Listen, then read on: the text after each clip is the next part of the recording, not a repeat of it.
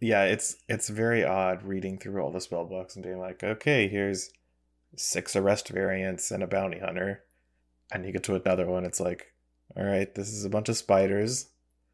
Get to another one. Oh wow, these are all the Mystical Archive cards. Huh? How about that? Swords to postures. They're all like really flavorful, and then I guess the key to the archive is, I guess They're all Mystical Archive. Is it cards. referencing? So it's referencing the Strixhaven archive, but it's in the Innistrad alchemy Well, you know how set. libraries have branches, right? Mm-hmm.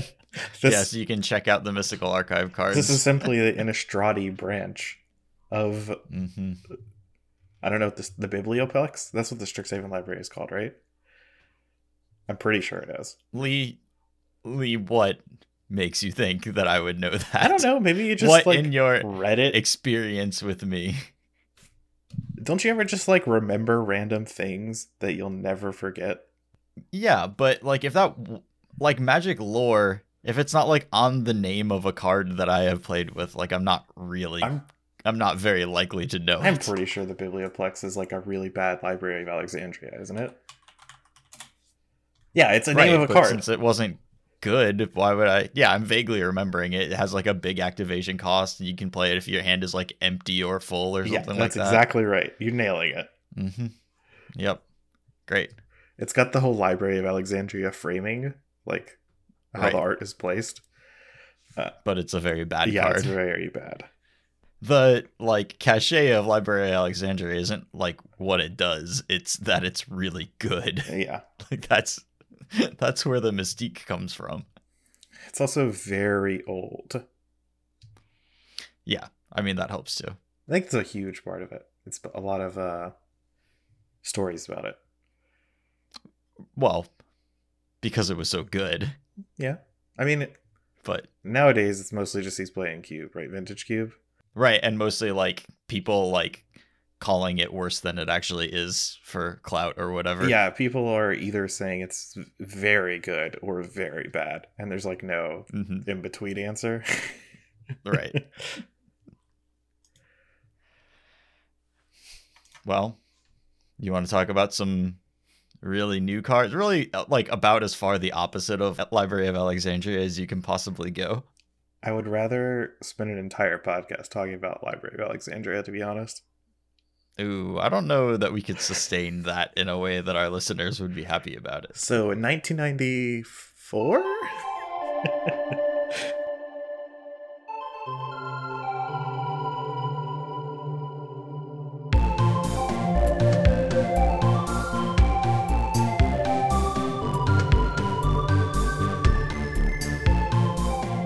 Hey everyone, welcome to episode 225 of the MTG Grindcast, the spikiest podcast in all of Central North Carolina. We are your hosts. I'm Chris Caster-Apple. With me is Lee McLeod. Lee, are you so excited to talk about these cards? I am not. I'm not excited. Well, you know, get there. See, it's really hard because I wasted all of my normal Magic Twitch viewing, which is the only way I would be exposed to these cards, because I'm not going to play Alchemy. Not because I'm against the format or anything, I'm out of Arena. Yeah. And I wasted all my Twitch hours watching an FGC tournament this weekend, so... I mean, I don't think that's quite wasting, but... It is for podcast purposes. That's I thoroughly true. enjoyed it for entertainment purposes. I did watch... I haven't played any Alchemy yet. I have watched a fair few streams. I just have to like decide if I'm actually going to buy into this, which, you know, like I will, but I need to like work my way up to it, I guess. From the people I'm following on Twitter, which are generally like more of the positive people in the community, they have liked Alchemy for what it's worth. Yeah. Like it does seem to just be a good addition to Arena. I mean, it's looked fun, but also that's because it's a brand new format. There's no reason for anybody to be particularly competitive. Like everybody's basically playing like the streamer weekend level of play at this point, where you just like play the decks you want to play and you don't worry about like you forget about the existence of Embercleave was like what happened during those weekends. And I think that's the state that we're at in Alchemy right now. Didn't the Wizards announced that the tournament was coming up and it was going to be Alchemy, one of the arena opens. Sure, but like nobody's working right. It's just ladder play. Like it's all like, and there's no tournaments to define the meta. You know how like a set championship or worlds will happen and it'll be like, oh shoot, Epiphany with Unexpected Windfall is really good and almost impossible to beat, and then the ladder is like all that, and that hasn't happened at all yet. Like, so the meta is so undefined. It's just people playing with the cards they want to play with. I like it whenever someone stumbles into the cat combo, because that's in one of the cards spell books. I've heard a couple of stories both about halves. that. And it's just so hilarious. It's a card that you would naturally play in a sacrifice deck, so it's, each half of the cat combo is like kind of acceptable on its own. So if you get there completely, then you really did it.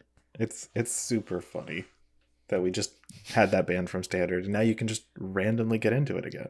Yeah, I mean, it's different if you like roll into it via a very obviously. like complicated series versus like start on Oven every game. Oh god, I hope they don't have cat. And then they have the cat. Or they find it eventually because they flip through 20 cards with Trail of Crumbs. Like, it's very different this way. I mean, just give a bird's eye view of what I've seen of the format so far. It has looked fun. The blue decks look just like head and shoulders above everything else right now. Man, that seems to be the case so much more often than not.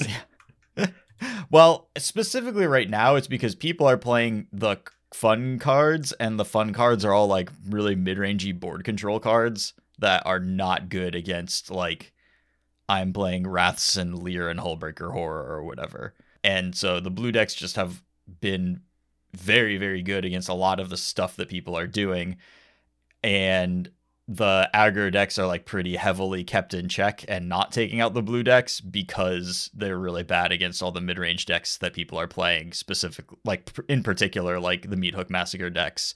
And like, I think the Vampires deck is actually pretty good, but none of this is like real battle tested matchup analysis or anything like that because there's no metagame yet. Is the Vampires deck like independently good from the cards of Standard, or are there more cards in the Alchemy set that like pushes it over? It just like seems to be, there's nothing new in it really. It just seems to be like at an acceptable power level now, and in particular just like shocks are good because they kill a lot of the stuff that people put onto the table, and the Vampires deck likes playing with a lot of shocks because it has like Florian and stuff. Yeah, okay. But I'm just going to kind of scroll through the list, and I'm going to point out cards that I have something to say about, whether it's like this card has looked good or this card has looked worse than, somebody might think that it is. And I'm just looking at the Scryfall in order. So just to start with Angel of Unity, 1 and a white for a 1/3 Angel Cleric with flying and lifelink. Whenever Angel of Unity enters the battlefield or you cast a party spell, choose a party creature card in your hand. It perpetually gets +1/+1. So that's any cleric, rogue, warrior, or wizard. I also really like the party creature language because I'm just like picturing this angel like putting on a pair of sunglasses and like doing a keg stand. So it's a party creature. Yeah, a party spell is like something you do at one of those things. Right, to make everybody have a lot of fun. Yeah. You cast the party spells. So this card is just like pretty high above rate. It gives a lot of total power and toughness. Drawing it late is bad, but if you are like building your creature deck with party creatures in any sort of grindy way, and I think mostly this goes into clerics decks, not party decks. See, that's what I was going to say. There's a million clerics in Standard that are like quite good. There are not that many rogues or warriors that are like remotely playable. Yes. And this card doesn't, unlike a lot of the Zendikar party cards, it doesn't reward you playing with all 4 creature types. Like it doesn't cost reduce or have an increased effect the more of a party you're playing with. It's mostly just like a utility card for one of those 4 tribes with some cross-pollination if you want to do that. Yeah. And the clerics deck, I think is like completely acceptable power level in Alchemy, since you're not playing against, at least right now, double time walks. It's really good against other creature decks. You can outsize Meat Hook Massacres. you're not great against Blood on the Snows all the time, but sometimes they cast Blood on the Snow and you're just like, okay, I'll just return all of these clerics from my graveyard to play. Yeah, sometimes you have Aura. Is that its name? Yes. Yeah. And I think this is a really good 2-drop for that deck. And also it gives you a life gain trigger every turn because it does have lifelink on it. So it does some work. Yeah, I think this is like a pretty good clerics card. And deceptively can make you trick you into playing a lot of creature types. Yeah, I would say probably don't do that unless we get some very different cards in the next couple sets. Yeah. Next, Captain Eberhart, 1 and a white for a 1/1 double strike. Spells cast from among cards you drew this turn cost 1 less to cast. Spells cast from among cards your opponents drew this turn cost 1 more to cast. So it reduces the cost of cards that you drew this turn and taxes your opponent's top decks. This card is not playable. Like it looks like, oh, this should be, it's got a body, it's got a taxing effect, it can discount. It just doesn't do anything. Well, it taxes one card. You can't control what that card is. Right. And it's also the worst time to be tax a card. Yeah. I mean, it doesn't tax the card that they're like planning around ever. So it just doesn't really do it. Yeah. And it's just too small to matter. Also, you can just play Thalia. So, play Thalia in this slot. That's very easy. Next is Divine Purge. 1 white for a sorcery. Exile all artifacts and creatures with mana value 3 or less. They perpetually gain. This spell costs 2 more to cast, and this permanent enters the battlefield tapped. For as long as each of them remain exiled, its owner may play it. They had to put that perpetually, make it really awkward instead of just giving it Spellbinder templating, which would be how you would make this card. I don't just a way cleaner way of making this card. Yeah. It's one of the cards they could do in paper, but just didn't. Much like any of the cards that attack the text, you can spend any mana of any color to cast this spell. I know. Because we know Gonti does that in paper and is not contingent on the card being alive or whatever. Right. So no other card really needs to say, all right, and that card gains that text perpetually. Yeah. It is really awkward too with the cost discounting ones when they make a card perpetually cost 1 less. They have to give it the ability this card costs 1 less because that's how Magic templating works. Yeah. I have a note before we go to how actually good or bad this card is. I hate the flavor of this card. Divine Purge. Yeah. The gods on Innistrad are just so bad. They can't kill anything. They can just temporarily exile small artifacts and creatures. That's it. That's the best they've got. Well, clearly the gods have abandoned more or less Innistrad if we've watched how the march of history on that plane has gone. There's an eldritch being in the moon. Surely she can pull off a more Divine Purge than this. So this card, I don't actually know how good it is. I saw Nassif playing with it, and he really liked it, and it was doing good work, especially against the sacrifice decks. It didn't give them sacrifice triggers. Casting your Shambling Ghast for 3 mana is not a fun time. It gets rid of all your treasures and your blood and your food or whatever you have forever. And it did a lot of work against the kind of stuff that people are playing. But then, I turned on Cunio's stream and he was like, I could not convince Nassif to cut his Divine Purges. I think that card is unplayable. So, we're still early on. I do think this card has a place and, is quite good. And if people are playing, in particular, stuff like vampires and sacrifice decks, you have to be doing a big over-the-top thing that doesn't really care that your opponent still has access to bad, expensive cards for kind of the rest of the game.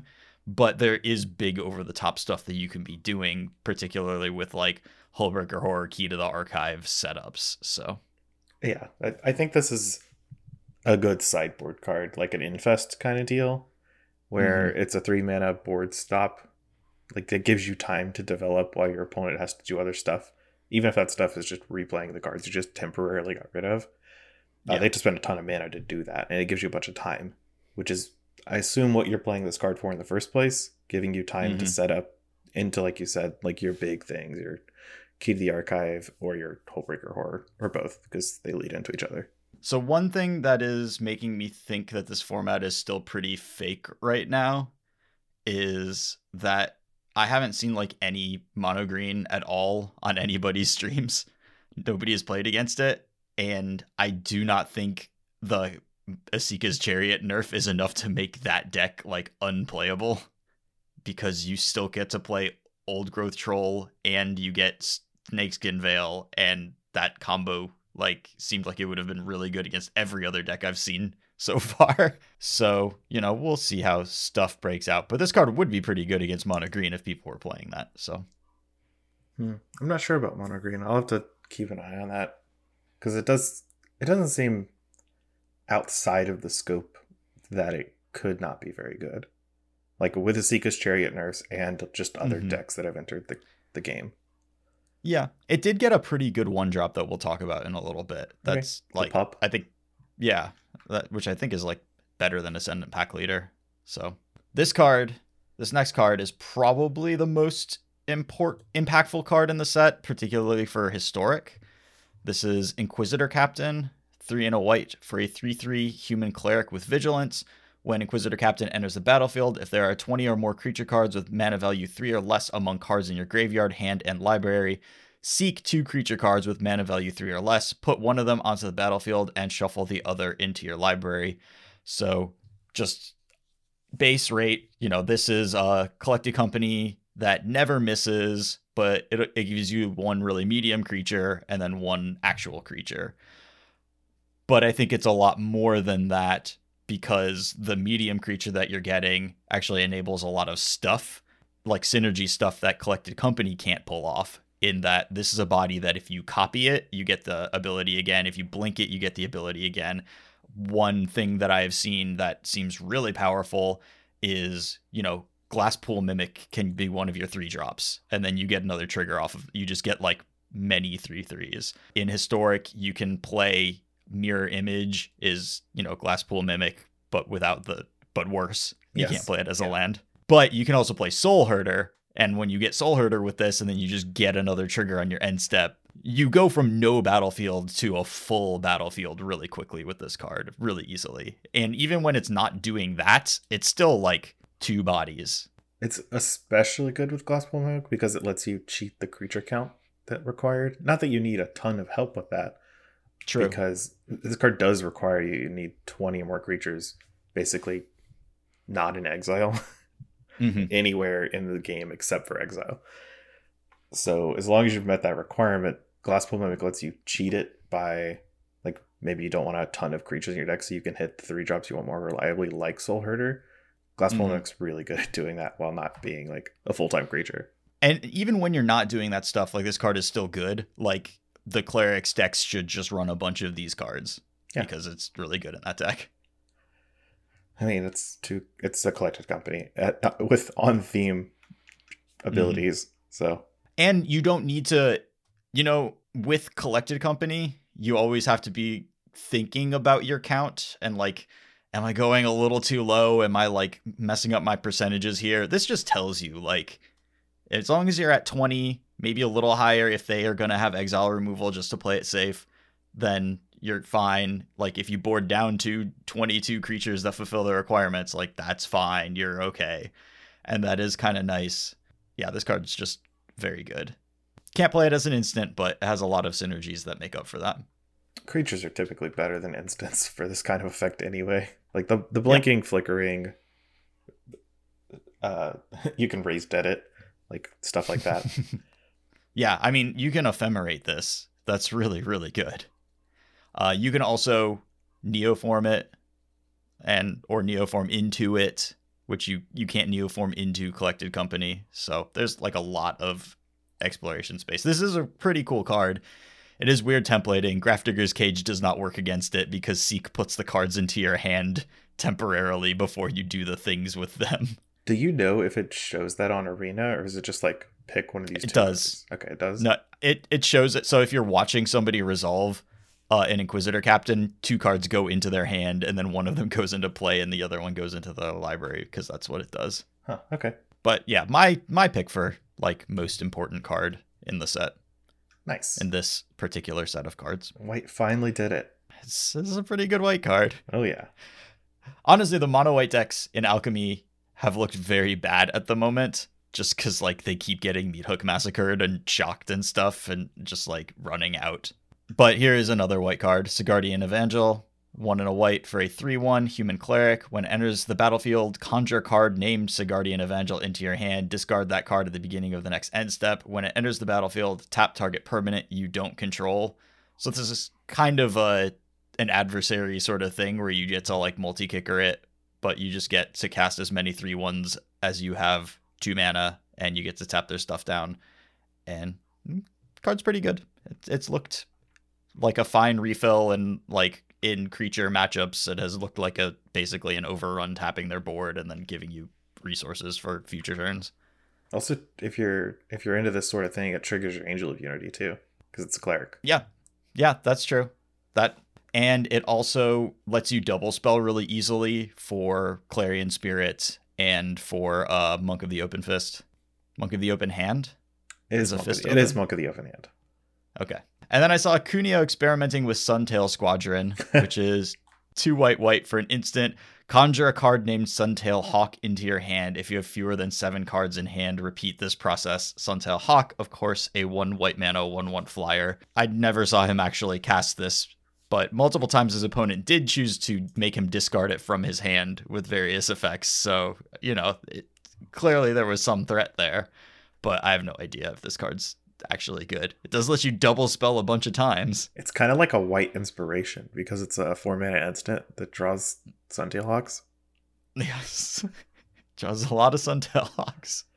Yeah, it is a sweet card. Honestly, like this kind of card to me is like, oh yeah, like digital designs. Like I like this stupid space. I'm into this kind of like really dumb design. Yeah, I think this card's perfectly reasonable. Also combos with the Huntmaster, the green card that exiled cards from your hands. Just lose one of my free Suntail Hawks. Yeah, if you get the full value, you can get like 5 of a card from outside the game. If you get 5 Suntail Hawks. That is really cool. That is a very sweet combo. Turn them into whatever you need a bunch of copies of. Is that combo realistic in our white-green deck? No. But no, it would be sweet. And certainly, like, your 4-drop slot in that deck is going to start with Inquisitor Captains, and, like, there's probably something else that's better than Suntail Squadron, but... I mean, if you're going to live the dream, you have to get rid of, better card choices. Right. I mean, Alchemy is a great place to do that right now, because nothing is tuned, nothing is battle-tested. Like, the main thing is you're going to run into blue decks that have, like, removal and counter magic and Leer and stuff. And so if you're set up to beat those, and you also don't just like instantly lose when somebody resolves a Meat Hook Massacre, then you're like in an okay spot in the format. So moving on to the blue cards, here is Absorb Energy, 1 blue for an instant, counter target spell. Cards in your hand that share a card type with that spell perpetually gain. This spell costs 1 less to cast. For everybody that just desperately wants to spend rare wild cards for cancel variant number 7.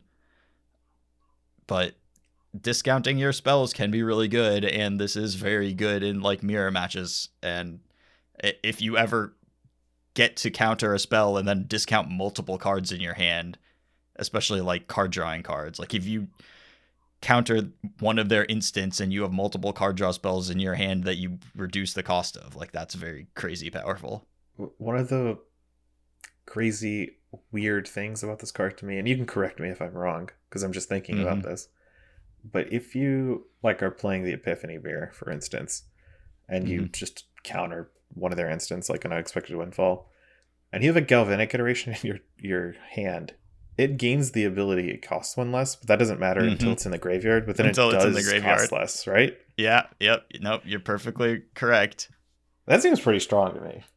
I think this card is pretty strong. It's probably the best cancel that you can play, I think. So if you're in the realm of canceling, then this is probably where you want to be. And in particular, if you think you're playing like the best deck, then it's certainly good in mirror matches. I mean, even playing against like aggro decks, when you counter a creature spell, but now your Leer costs 4 mana, and then you can set up Leer Fading Hope a turn earlier, like that. that can turn your kind of mopey cards that like cancel not that good, but cancel that lets you Leer a turn early are really good. So I agree, but I don't know how likely you are to be playing Absorb Energy in a Leer deck, I guess that's fair. But like Test of Talents is a more pointed answer in that kind of space, where even though it doesn't synergize with Leer, it's so good when you don't have Leer. Yeah. You forgive it. Sure. Well, I guess make your Hullbreaker Horror cost one less. Begrudgingly. Next is Unexpected Conversion. 2 and a blue, sorcery. Draw 2 cards. Then you may exile an instant or sorcery card from your hand. If you do, search your hand and library for any number of cards with the same name, exile them, then shuffle. Seek an instant or sorcery card for each card exiled from your hand this way. So this is that Huntmaster style it's like templating. the same templating as the other card. But it does a different thing. You seek that many instants or sorceries. You don't get them from your side, because that would be very good on a divination. But so this is Divination Plus, and it has looked pretty powerful, in particular with it's a little weird with spell lands, because it's like, yeah, I get to exile this spell land that wasn't a very good spell, and I get to find a different spell, but it also means you might find a spell land with the seek. Yeah. But that's okay. This card has looked pretty good, but at the end of the day, it's still just like another 3-mana card drawing spell. So however many of those you want, this is one of them. I mean, it's a sorcery divination with a weird rummage effect, right? That seems reasonable, but not anything to write home about.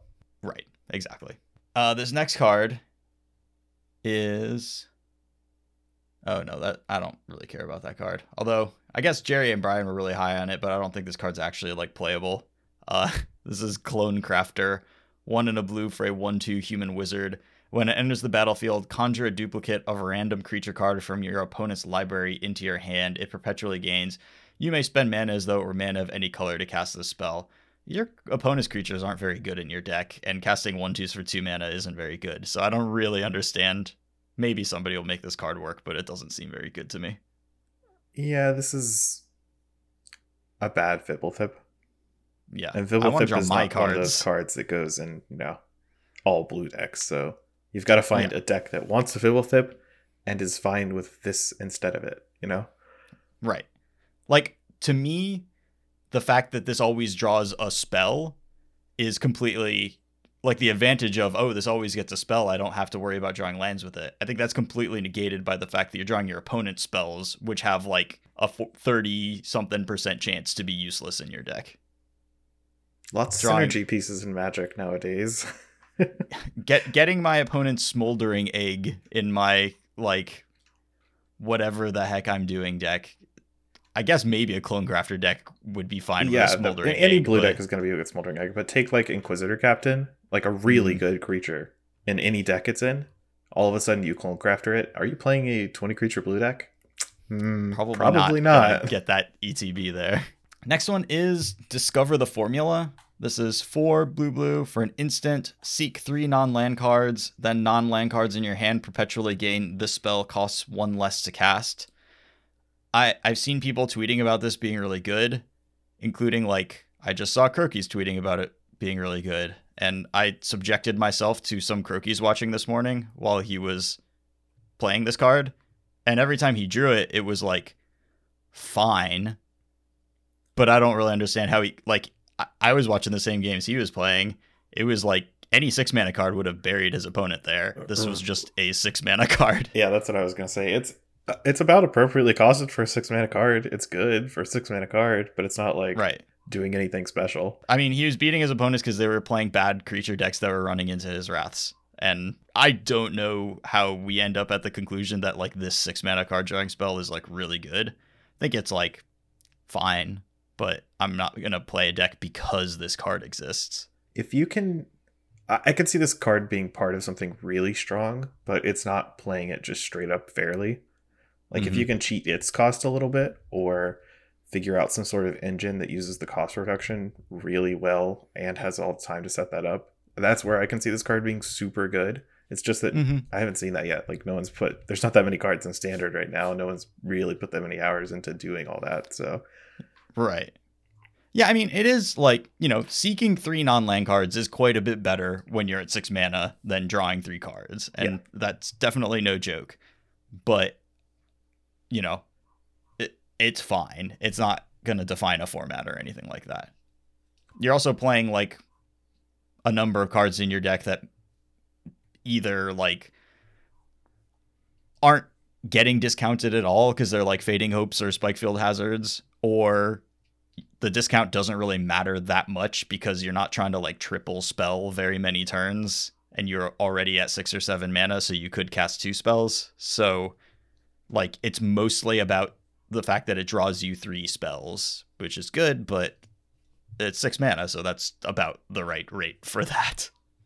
Next we have Geist Channeler. 1 and a blue for a 1/3 human wizard. When it enters the battlefield, choose an instant or sorcery card in your hand with mana value 3 or greater. It perpetually gains. This spell costs 2 less to cast. This card has looked pretty scary.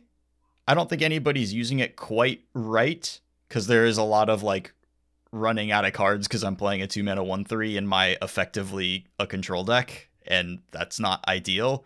But it does do things like discount my Time Walk that I want to copy, or discount my Unexpected Windfall that then I can easily copy on like turn 4. And so there's just certainly something very powerful here. It discounts Discover the Formula too, which is actually quite strong if anyone wants to put those 2 cards together. Sure. Although your 4 mana card draw spell, you often want to draw 1 land off of, so. That's true. It's not perfect. But, yes. I mean, hey, if you do you need to draw lands if all your cards in your hand cost 1 less? That's the real question. Yeah, I mean, I guess it does make the discount from the Discover the Formula that much more meaningful, too. So, I could see something going on there. You definitely need a way, a card quantity and velocity engine to go along with your Geist Channelers, because, I've also seen, I've seen it do really good stuff. I've also seen games where somebody just like goes Geist Channeler, plays their spells, cards get traded, and then they top deck a Geist Channeler. And it's like, okay, well, I don't think we really did it here. Yeah, it's not quite the Baral Electromancer type of card where you're really working towards something. It's just a value 1/3. Right. So I have not seen any of this card yet. Oglor, Devoted Assistant. 1 and a blue for a 1/1 legendary homunculus. Boy, that is teeny tiny text. At the beginning of your upkeep, look at the top 2 cards of your library, then put 1 of them into your graveyard. Whenever a creature card is put into your graveyard from your library or hand, it perpetually gains. When this card leaves your graveyard, create a tapped 2/2 black zombie creature token. So it kind of gives this, I mean, it's not really Bridge from Below because the trigger is really different, but it does give some massive potential for like creating very large boards from kind of, if you lantern yourself and you wipe out 4 creatures, you get 4 2/2s. Yeah. Like, that's kind of cool. I haven't seen anyone play this card. I haven't seen anyone play any card, but it's hard for me to imagine this card seeing play. Oh, you don't want to cast a 2 mana 1/1 that needs to stay in play to do some stuff, and then eventually you like combine it with a different thing? That's not what you're about. I am actually about that, but from a playability standpoint, yeah, that's what I mean. It's just not very good, right? Like, it takes so many turns. First of all, you only look at the top 2 cards of your library, and it only does anything if one of those cards is a creature, and you don't want to keep that creature. You want to throw it in the graveyard. So that's your like step 1 of the process, right? Well, I think to make this card work, you've also got to be like milling yourself or like looting with other stuff. Yeah, that's what I haven't gotten to that yet. Like, yeah. If you want to make that part of the card better, you introduce the ability to mill yourself or discard cards from your hand. Discarding cards from your hand, creatures from your hand, is easier because of blood tokens. But the milling thing, you're going to have to play bad cards for that. Mm-hmm. And then in order to get the creatures out of your graveyard, the easiest way to do that is Lantern, like you were saying. Whatever the Soul Guide Lantern is nowadays. I know there is one, I just don't know the name of it. Yeah. Something. So you put you're like putting this card in your deck and a way to use it other than its ability, like either milling or looting. And you have like a random Tormod script in your deck. That's so many things to get. There's like a lot of things. You could spend your time just casting 2/2s. Okay, but hold up. Can I interest you in Kethis plus Oglor, Devoted Assistant? This is a legendary creature. It is a source of cards into your graveyard. If you're, playing it a little bit slow, you can exile lots of creatures from your graveyard in one turn with a Kethis. Uh-huh. Ah? I mean, it's a really easy way, one more way to turn on your like Mox Opal very early in the game. Blue's a useless color. Or not Mox Opal, but Amber. Mox Amber. Yes and no. Like it does seem like reasonable as a Kethis backup plan, but I haven't. The mana in the Kethis decks is always so difficult. You're already playing blue plus Abzan, right? Because the Diligent Excavator. Yep. And in your game ones, and this card just doesn't matter because your opponent's just not ready for what you're doing, and you don't want this card to be a part of it. And then you're playing game 2s and 3s at Kethis, and like this is your juke. I don't really see that happening. You still have to do your Kethis creatures thing into the graveyard. I mean, it does insulate you against non-rest in peace graveyard hate. Not Pithing Needle. Not Pithing Needle, unless you find some other way to exile your graveyard. Like, then we're at the same point. I know, we are at the same point. We're at the same but it has thing. some synergy with the deck itself. I don't know. Yeah, I'm not like super about it, but it is kind of cool. I don't like that you don't even like for the trigger. You can't even put both of them in the graveyard for some reason. It's just like capping itself at one card. Yeah. That's just so disappointing. If it milled 2, it'd be so much stronger just as a card. Let's see. I have to pull up a different site so I can see some of these spell books before we go into it. The Angler spellbook is not worth looking at if that's what you're thinking. Yeah, I know. Angler is not playable, but Cursebound Witch is. So go into the black cards. Cursebound Witch is a 1 black mana, 1/2 human warlock.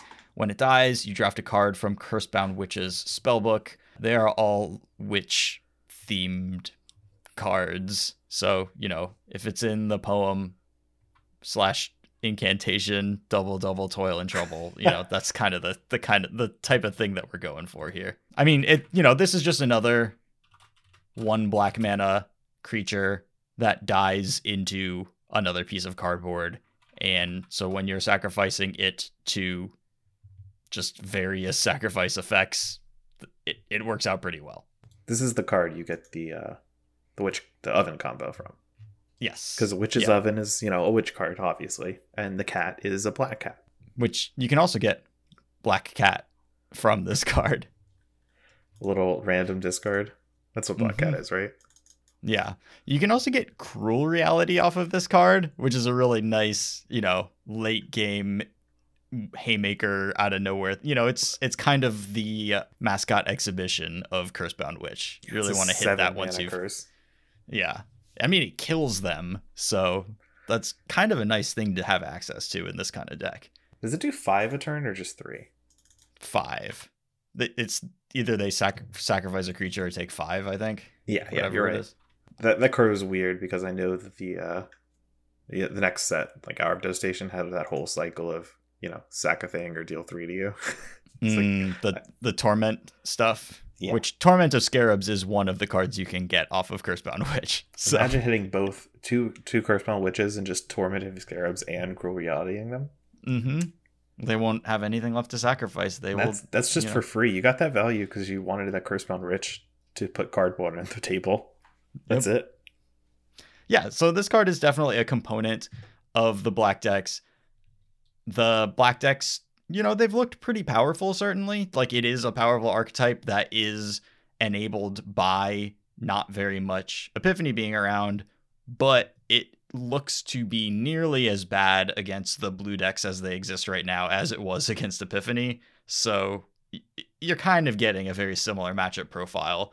And I don't think that you should show up to ladder seriously right now without having a solid plan against the blue decks, because they're very powerful and seeing a lot of play. Yeah. The phrase "showing up to ladder" seriously does I do a mean, number for me, but just trying to make like high mythic or whatever. I don't know what the context is for your desire to play some ladder. Let's see. What is Break Expectations spellbook? I have not seen junk. any Break It's a bunch of Expectations. junk artifacts. So like millstone, weapon rack, a Rozga relic, 50 feet of rope, that sort of thing. Gingerbrute is one of those cards. Wow. Yeah. So this card could possibly do something, but I think you usually just want to duress them. So this is 1 black sorcery. Target player reveals all cards with mana value 2 or greater in their hand.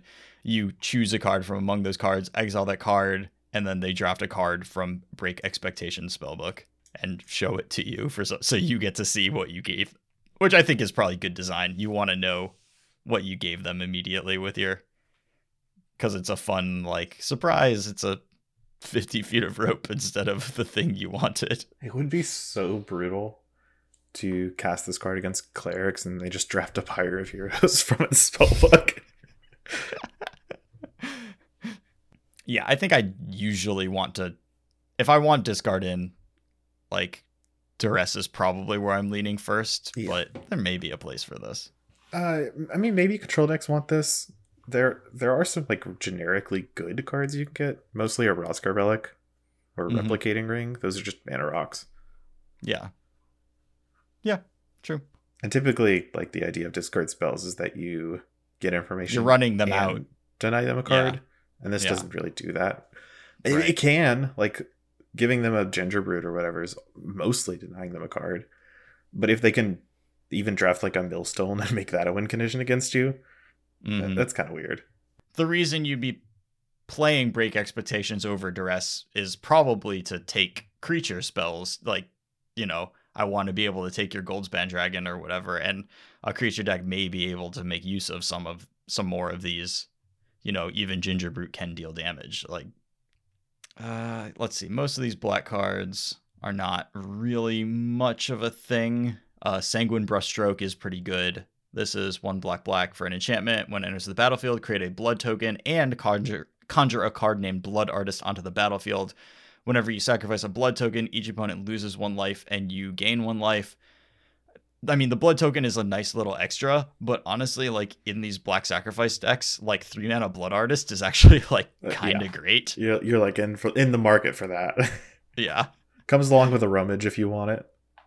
Which you do. Especially like playing Blood on the Snow, being able to rummage away Blood on the Snow when it's bad is really good, or being able to rummage something into your graveyard to get back with your Blood on the Snow when you've been under pressure and haven't been able to cast that before the Blood on the Snow. Like, the blood token is actually pretty decent.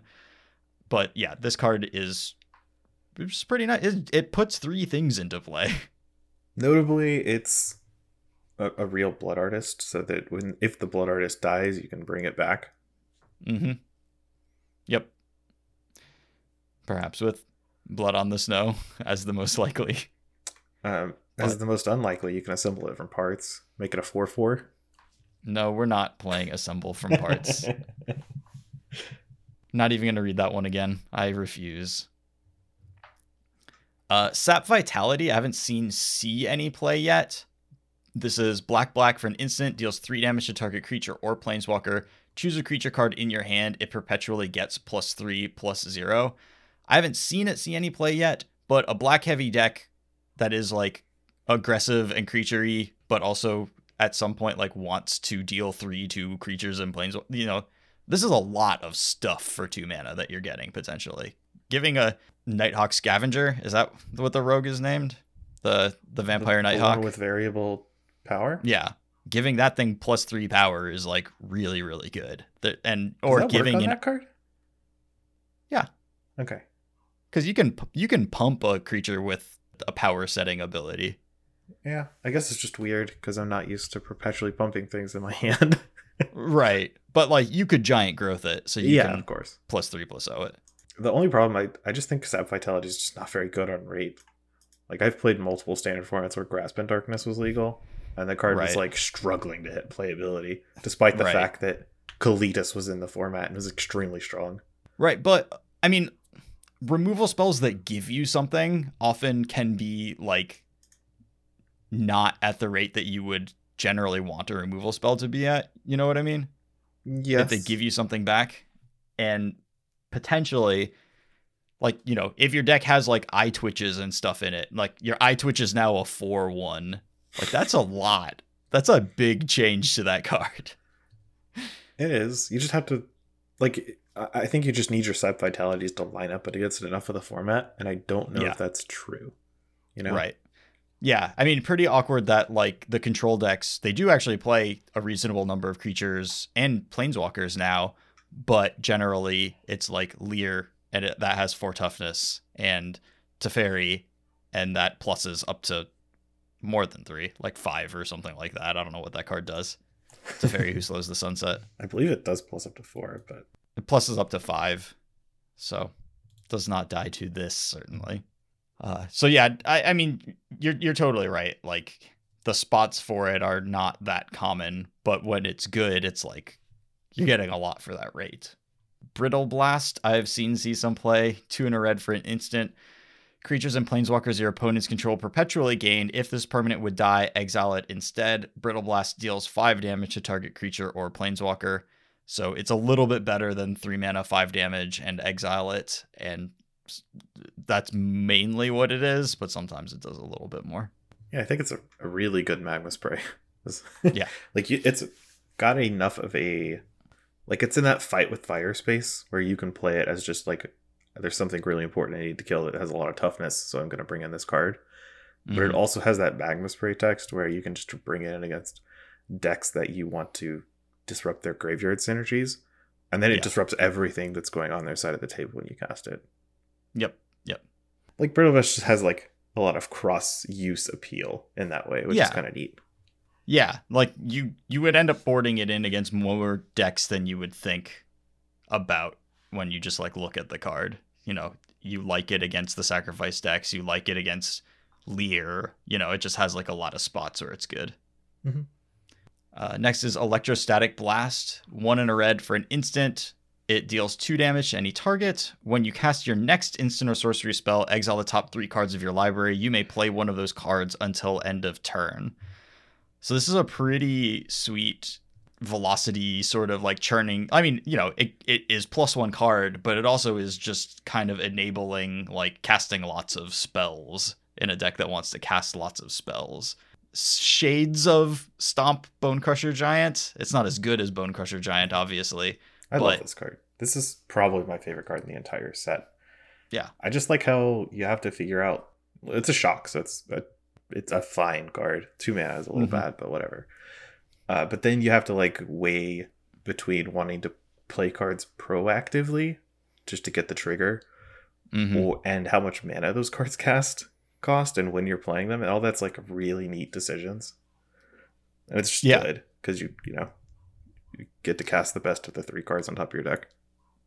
You do not want to be playing counter spells in your deck generally with this thing, or even like too many situational spells, because you both want whatever instant or sorcery is in your hand, you want to be able to choose a convenient time to cast that, and then whatever you flip, you really want to take whatever, you want lots of good options there, and not just like a counter spell, a bounce spell, and a land. I guess I'll take the land. And then Electrostatic Blast can go into Electrostatic Blast. So, you can keep that chain going forever. You can just look for your cards as much as you can, as much as you have instant sorceries. And like 3 cards is pretty deep. This isn't just like draw a card. Like 3 cards is looking pretty deep for whatever the thing you're looking for is. So. Oh yeah, I've cast some Express Federations before. Yes. I didn't know this, but apparently Andrew Brown tweeted that like he almost, when designing Expressive Federation, almost just said and made it look at 4 cards. No, I heard that tweet was in reference to Alchemy, like just when Alchemy was coming out. Just let's just make Express Federation 4 cards. Oh, is that what it was about? Yeah. It's like, whatever, let's just buff this thing. Okay. Yeah, I may have not understood. That's funny. Now we're getting to some of the big boys, at least temporary big boys. I don't know how long this one's going to stick around. Fearsome Whelp, 1 in a red for a 1/1 flying dragon. At the beginning of your end step, each dragon card in your hand perpetually gains. This spell costs 1 less to cast. The Dragons deck is very, very popular from the start of the format, is still popular now.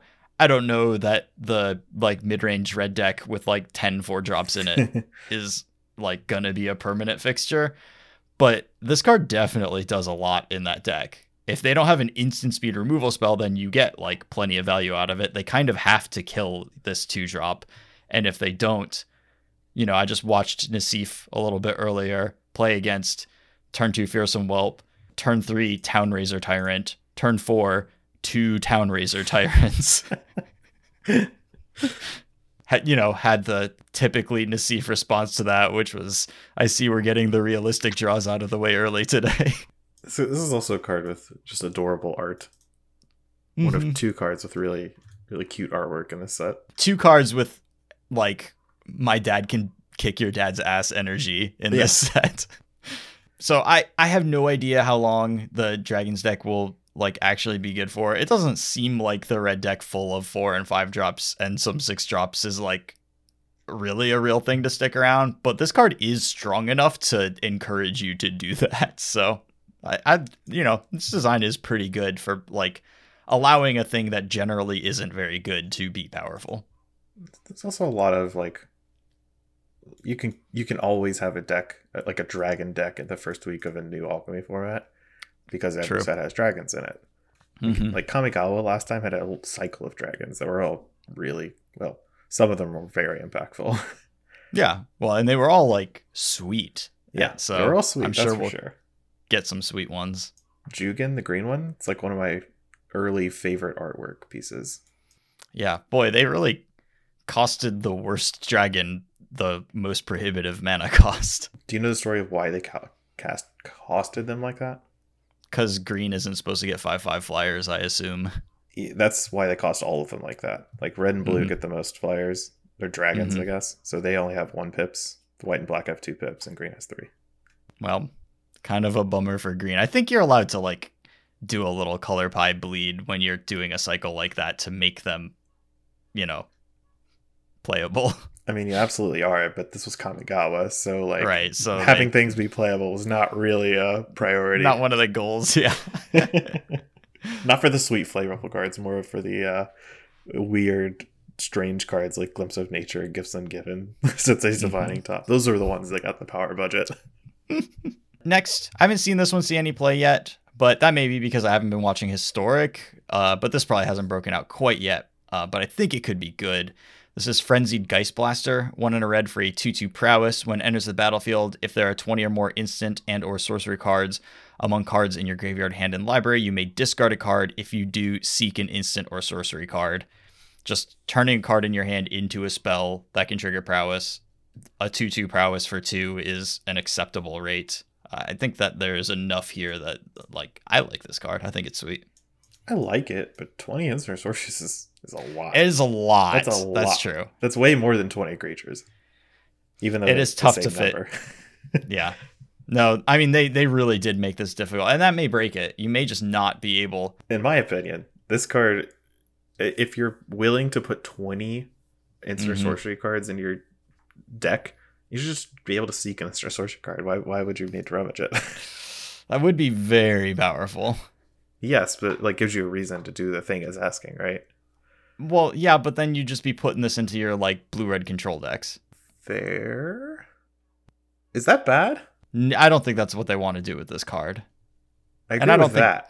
I don't think the blue-red control decks need a 2-mana 2/2 draw card. I don't think that that's a thing that they need.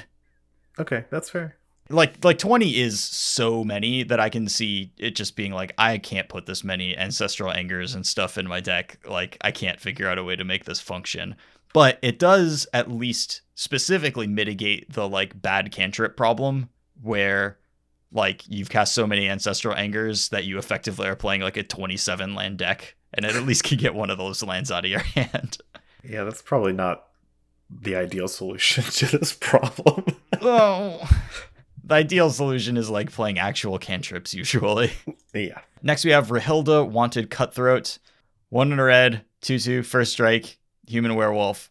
When it deals combat damage to a player, exile a non-land card from their library at random. During any turn you attack with a wolf or werewolf, you may cast that card, and you may spend mana as though it were mana of any color to cast that spell.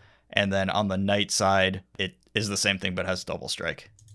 So this is just a fine red 2-drop that's like a bad Robber of the Rich impression, but it gets your day-night cycle started early if you have other werewolves in your deck. And, you know, I don't love playing 2-mana 2/2s that like don't do a thing and don't have haste, but you do what you got to do in your aggressive decks. And if you are running other werewolves, getting that day-night cycle started early is kind of nice.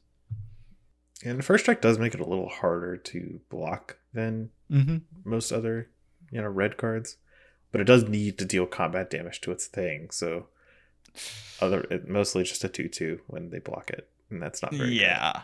No, that's not very good.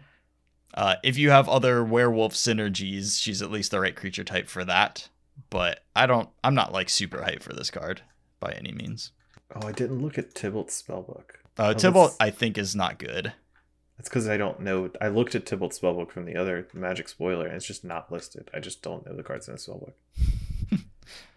So they're all devil-related cards or devils.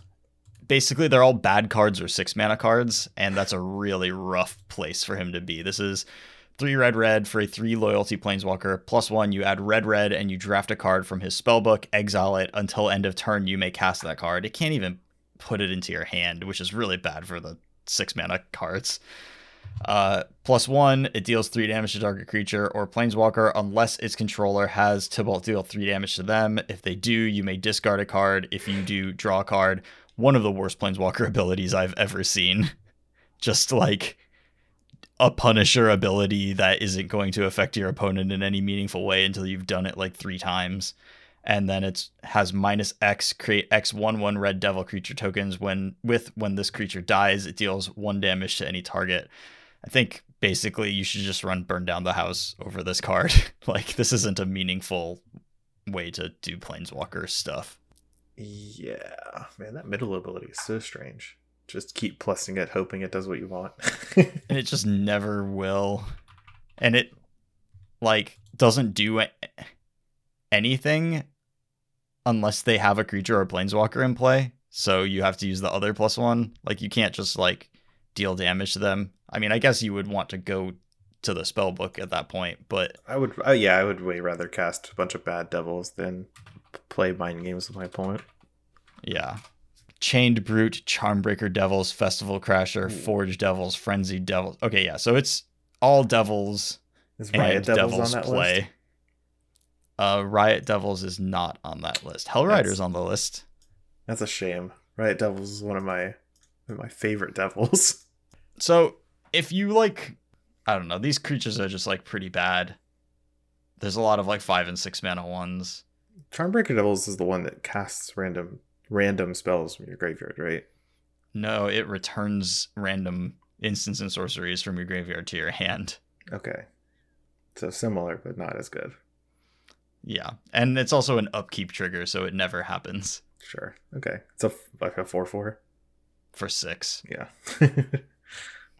It's a rough spellbook. I don't think that Tybalt is playable. And then last red card, Townraiser Tyrant. 2 red for a 4/4 flying. When it enters the battlefield, target land you don't control loses all abilities except mana abilities and gains. At the beginning of your upkeep, this permanent deals 2 damage to you unless you sacrifice it. I think somebody in Nisif's chat said it best when they said, I remember when Avalanche Riders was a 2/2 for 8 mana. Now it is a 4/4 flyer for 4. And if you're pressuring your opponent's life total at all, this card is very close to Avalanche Riders. It's really, really powerful. 4 mana 4/4 flying is not good enough, but you tack on a meaningful comes into play that does like anything, and then it is good enough, and that's what this is. Yeah, I think this is one of the most overtly powerful, maybe the most overtly powerful card in the set. By just like normal Magic terms, competing with like the super good synergy of Inquisitor Captain.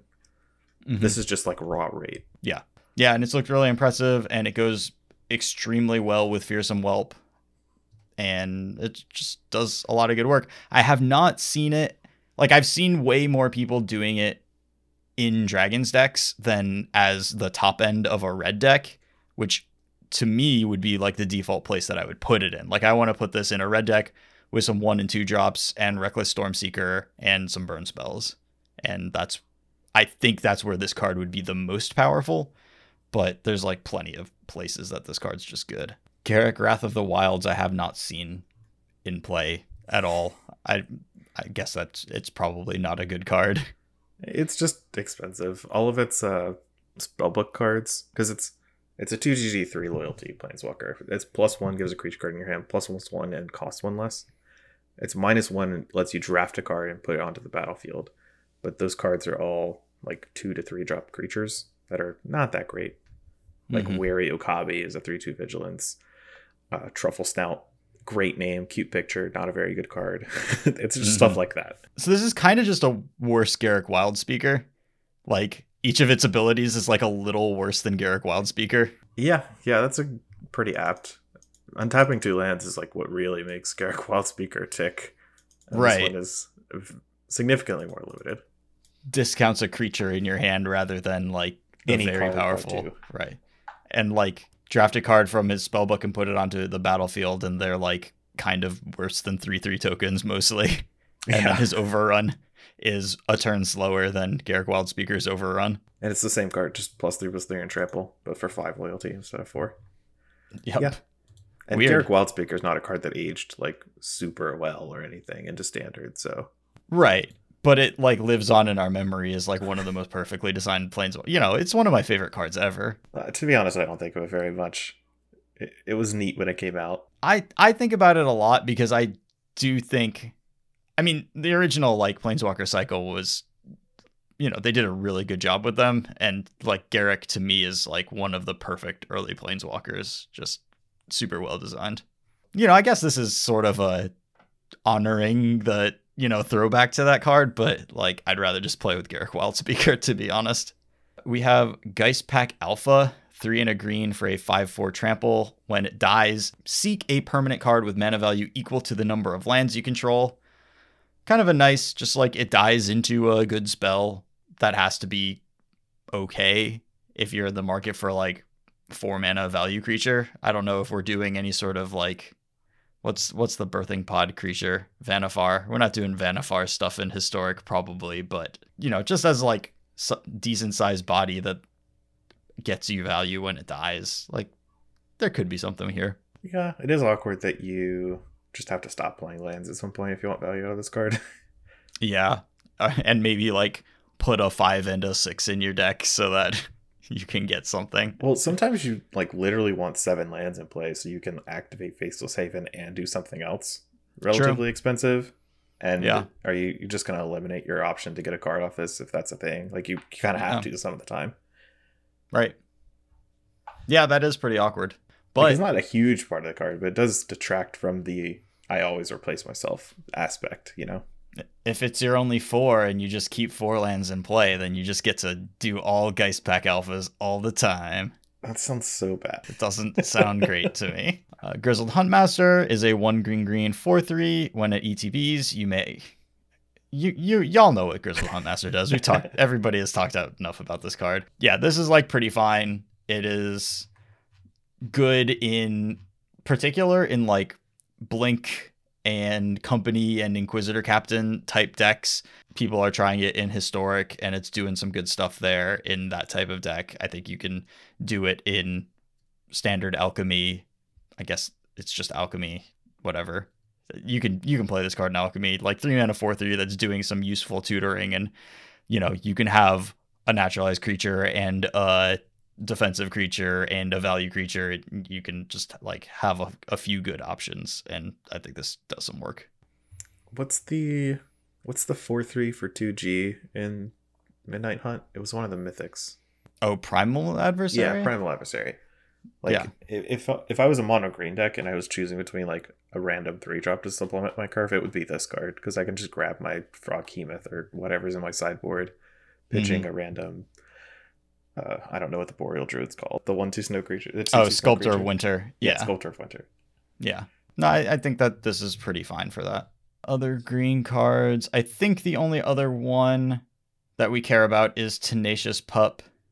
1 and a green for a 1/2 wolf. When it enters the battlefield, you gain 1 life. When you cast your next creature spell, that creature enters the battlefield with an additional +1/+1 counter, trample counter, and vigilance counter on it. It's just a very good 1-drop. That's a lot of stuff to give to your next creature. Yeah, it's kind of free because it's the green Thraven Inspector. It's a green mana 1/2. You even gain a life randomly. And then your next card is very large. Yeah. It does stack a lot of its value. It does stack like most of its value into one place. So if you go Tenacious Pup into Werewolf Pack Leader, that's really good. Your Werewolf Pack Leader is a crazy card at that point. It's a 2 mana 4/4 trample vigilance with the rest of Werewolf Pack Leader's text. But if they kill it with a 2 mana spell, then you lost all of your value off of the pup and you're, attacking for 1 with it, and you didn't really get that far. You're not diversifying where you're putting your value. It is a little bit of an aura effect, but if you can use this 1/2 body for anything productive, then, which you can if you're playing like Ranger class and stuff, like any body is fine. Yeah, I think that's what makes this card valuable. Like, if it were a spell with this ability, it wouldn't be very good, but it's on a 1/2 body that you get to keep the body even if they get rid of the main thing. Right. Is worthwhile.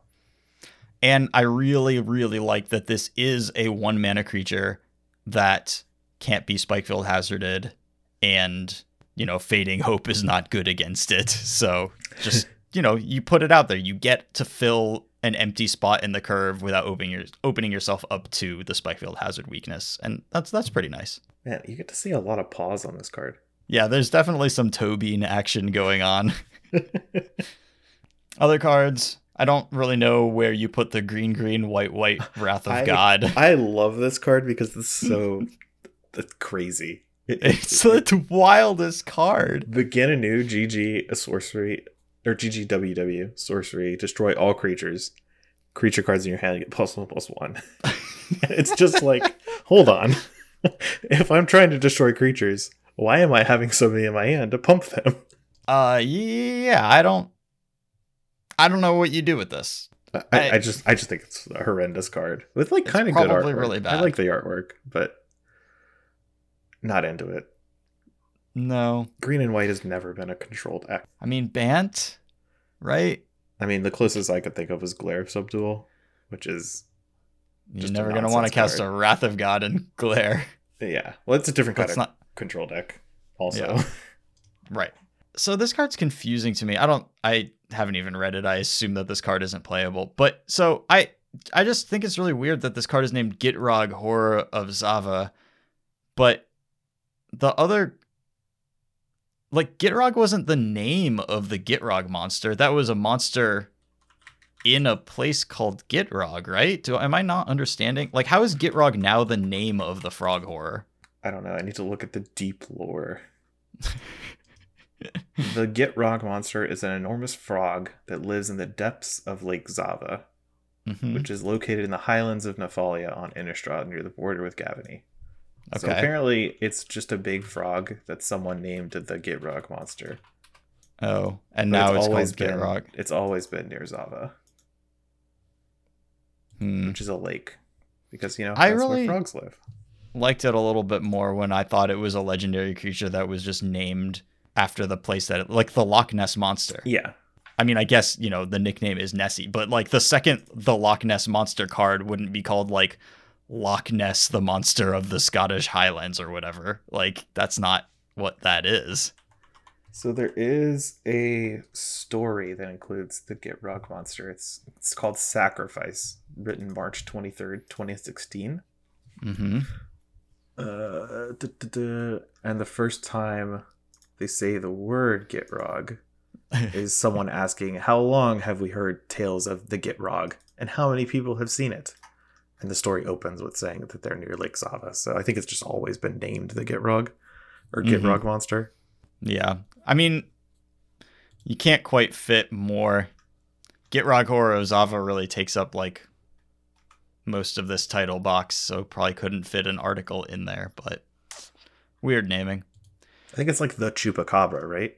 Yeah, I guess so. I don't know, but put some put that honorific on there. It's not just a Gitrog. He's not just Gitrog. He's the Gitrog monster. He's the only one. The Gitrog horror of Zava. Like, just squashes a the on there. I've seen how you handle these text boxes. I do like that. That's a better name, right? The Gitrog horror of Zava. Like, that's a good name. That's a way that's better what they name. call it in the story. I just perused. Right. It gives it weight.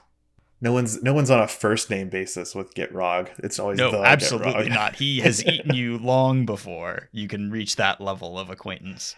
2 more playable cards. We've got Key to the Archive. This is a 4-mana artifact. Enters the battlefield tapped. When it enters the battlefield, draft a card from its spellbook, then discard a card, and tap, add 2 mana in any combination of colors. So obviously can't evaluate this card without its spellbook. I can read the spellbook. Okay, go for it. We can just like read this whole thing because it's banger after banger. It's got 1 million Mystical Archive cards in it. So all of the excellent Strixhaven Archive cards. Approach of the Second Sun, Day of Judgment, Time Warp, Counterspell, Demonic Tutor, Doomblade, Lightning Bolt, Claim the Firstborn. That one's the miss. The one real miss in there. Krosan Grip, Regrowth, Despark, Electrolyze, Growth Spiral, Lightning Helix, Putrefy. Yeah, this card has looked really, really impressive to me. It's what's making the best blue decks I've seen be very good. It just puts them way over the top. Yeah, it's just all bangers. Yeah. Yeah, I mean, it's a mana rock that gives you generally a thing that you need the next turn, whether it is removal spell or a wrath, or it can even give you a win condition, or it can give you a little bit of value with like, electrolyze, get your creature to draw a card, and I can make use of that because I'm on 7 mana now. It can even give you Time Warp, which with just a Key to the Archive in play, but most people playing Key to the Archive are playing it with Teferi, Who Slows the Sunset, which has moved from, a harbinger of a bad deck to an excellent card with Key to the Archive. When its +1 becomes Garruk Wildspeaker. Yeah. Well, its +1 gives you 3 mana when you have Key to the Archive out. It's really good. I watched Nassif play turn 4 Key to the Archive, get Time Warp. Turn 5 Teferi, Who Slows the Sunset, Time Warp, and then Hullbreaker Horror on his Time Warp turn. So, and hold up cancel. He had cancel mana too because he had Teferi plus Key to the Archive. So Key leads to some pretty nutty stuff, in particular in combination with Teferi, and it just like gives you that extra oomph to make up for, I spent a turn of casting a mana rock. Well, it, fixes your draw a little bit, gives you a powerful card to make up for that, and then you're kind of off to the races from there. The real pro gamer move is to play the second Key to the Archive after getting Time Warp and just get the regrowth. Yes. You can also, with Hullbreaker Horror, I mean, not that you need like further ways to win the game once you have your Hullbreaker Horror in play and active, but if you're really locking your opponent out, you can bounce your keys to the archive and keep like looting for bonkers spells over your extra lands. So that's, a little bit of extra synergy there. Okay, yeah. Yeah, this card's really good. It's very strong, yeah. It's kind of surprising that they made this card so good because it prominently features cards not from Innistrad. Yeah, I mean, it prominently features cards that are just straight up too good for standard. So, also a weird thing to have in Alchemy. Well, I mean, the most reasonable card this card gets is Claim the Firstborn. Mm-hmm. which defined a standard format. Out starkly among like all of these absolute crazy cards. Generally not the card you're going to take with Key to the Archive. I don't know that a Key to the Archive deck is like ever going to want Claim the Firstborn. Honestly, they should have just put Stone Rain in that spot. Just so that sometimes some people could get them, I would say like they don't really want to give people the Stone Rain experience, but they're perfectly willing to give people the Avalanche Riders experience. So, maybe that's not true. Yeah, this is Alchemy. We can do whatever we want now. Last up, we've got Forsaken Crossroads. This is a land. ETB's tapped. As it enters the battlefield, you choose a color, and it taps for a mana of the chosen color. When it enters the battlefield, you scry 1, but if you weren't the starting player, you can untap it instead. So this just is a really, really good land for like 3-color decks that just does the thing and fixes your mana really nicely. Yeah, on the draw, it's a pathway. On the play, it's a temple. Mm-hmm. And on the draw, if you don't need the mana that turn, you can use it as a temple too. So it's like quite good on the draw. Neat. So, pretty ham-fisted way to be a card that is better on the draw than on the play. But there are very few non-ham-fisted ways to make cards that are better on the draw than on the play. This card doesn't work in Paper Magic. Mm-hmm. That's what the developer said. Because you'd forget memory issues. I have no idea who went first this game. Yeah, no idea. Can't keep track of that. Yeah, but the very next round, I can tell you exactly how many die rolls I've lost. Well, I suspect that a lot of this is how many die rolls I've lost stories are, there's a 1 or a 2 added to the actual number. Sure. And also, I'm not the person that keeps track of that personally. I don't care. So, may have missed 1 or 2 or more that end up seeing play, but those are the ones that have kind of stood out to me so far for one reason or another. I don't know. I am going to play. I do want to play. Like, it has been fun watching these games. Just unexplored formats where people don't have good decks are fun because you can build good decks and beat people, and that's, it's the Magic version of pub stomping, I guess, which has its charms. It's the constructed version of playing limited. I mean, that's what I view it as.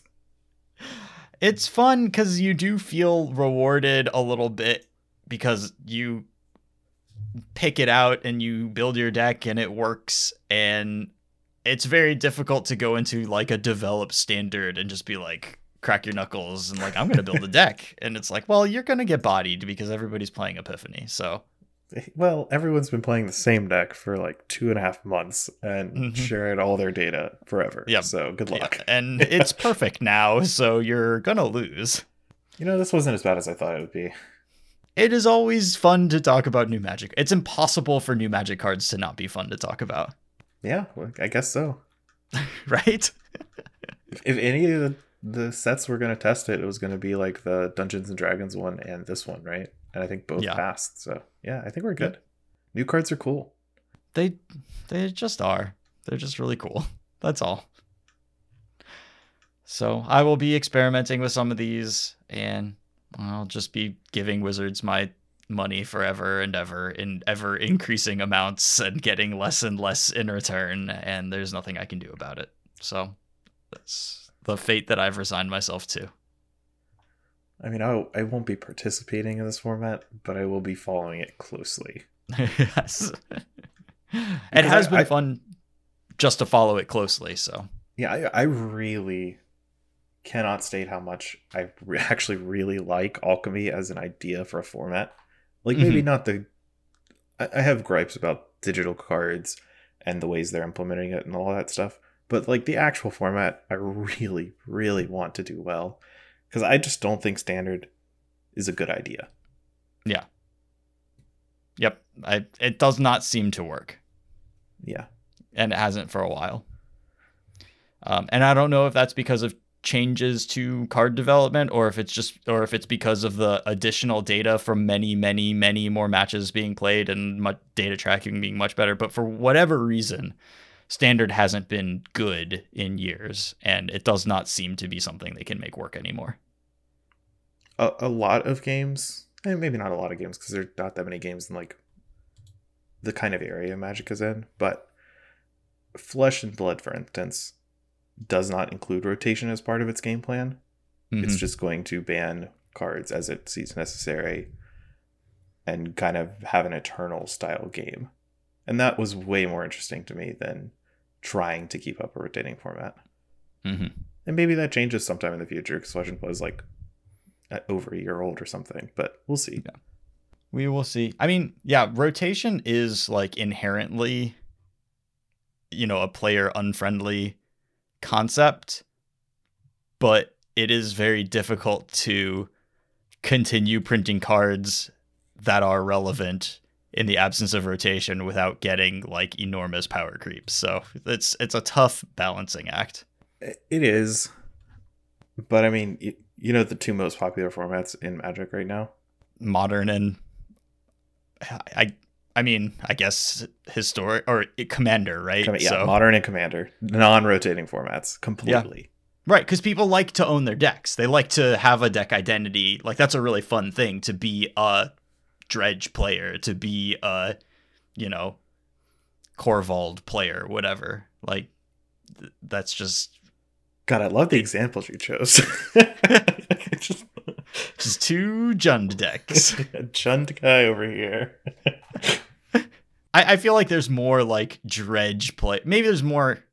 I feel like there's more Dredge players than, like, anything else. Maybe, like, straight-up Jund guys. Well, you could just be, like, control guy. That's a generic label. True. But I prefer to, like, pick, classic modern archetypes as my example, What's more classic than an unplayable Jeskai control pile? Well, but now it's... Good. Like, it changes in ways that, like, completely alter the identity of the deck and also gets, like, way more expensive in ways that, like... So that sounds like peak Modern to me. But Dredge is just Dredge. Like, that's the cool thing about Dredge is, like, it's like a $500 deck that you replace some commons with, like, weird other commons when new sets come out. Yeah, once you owned all the Dredge cards, those are all the Dredge cards that will ever exist. Yeah, exactly. They won't print more of them. They banned the best one, and you're never getting better than Stinkweed Imp. So, there you go. And then it's just cathartic reunions all the way down from there. Can get spicy with some Silver Smoke Ghouls every now and then. Yeah. Yeah, also an uncommon. Like, you never need anything for this deck. Just some, like, sideboard cards that nobody's ever heard of. Some weird split cards or something like Aftermath Things or whatever. Yeah, I don't really have anything else to talk about. No, just I hope Alchemy is great. Love it. They just, like... It's weird. I was going to say they just, like, shouldn't have any tournaments and they should just let us sandbox around in it, but then it becomes, like, unimportant and nobody cares about it. So they have to do something to then it's Pioneer. Right. Yeah. But on Arena, but I don't know if that's enough to make it, because, like, Historic wasn't relevant until they started doing tournaments, and then you started paying a little bit more attention to it, and people started playing it more, so, yeah. Well, the fact that it's on Arena means that Wizards is, like, locked into caring about it, right? Right, facts. So, we'll see. I'll play it some, I'll report back, and who knows what next week's topic will be about. I hope we don't have one, because I would really like a holiday break, if that's okay. Yeah. Well, we usually take, 1 week off for Christmas. We could take 2 weeks off for Christmas, though. Just depends, what we want to do. I guess I technically do work the 21st, so it's just a normal day to me. Mm-hmm. Maybe we'll have a fun episode next week. Just mess around. All right. Write up some show notes. Sell me on some fun. Sell you on some fun. Okay. It'll be New Year's resolutions for fun. All right. You're going to need to workshop that one a little more. Yeah. But I'm, open. I'm open. All right. Thanks everybody so much for listening. We really appreciate your time. If you want to lend us some support, head over to patreon.com/mtggrindcast. If you want to find us on social media, I am on Twitter @CCR_grindcast. Lee is also on Twitter. Yeah, I'm also @Lee McLeo. Thanks so much, and have a great week. Bye.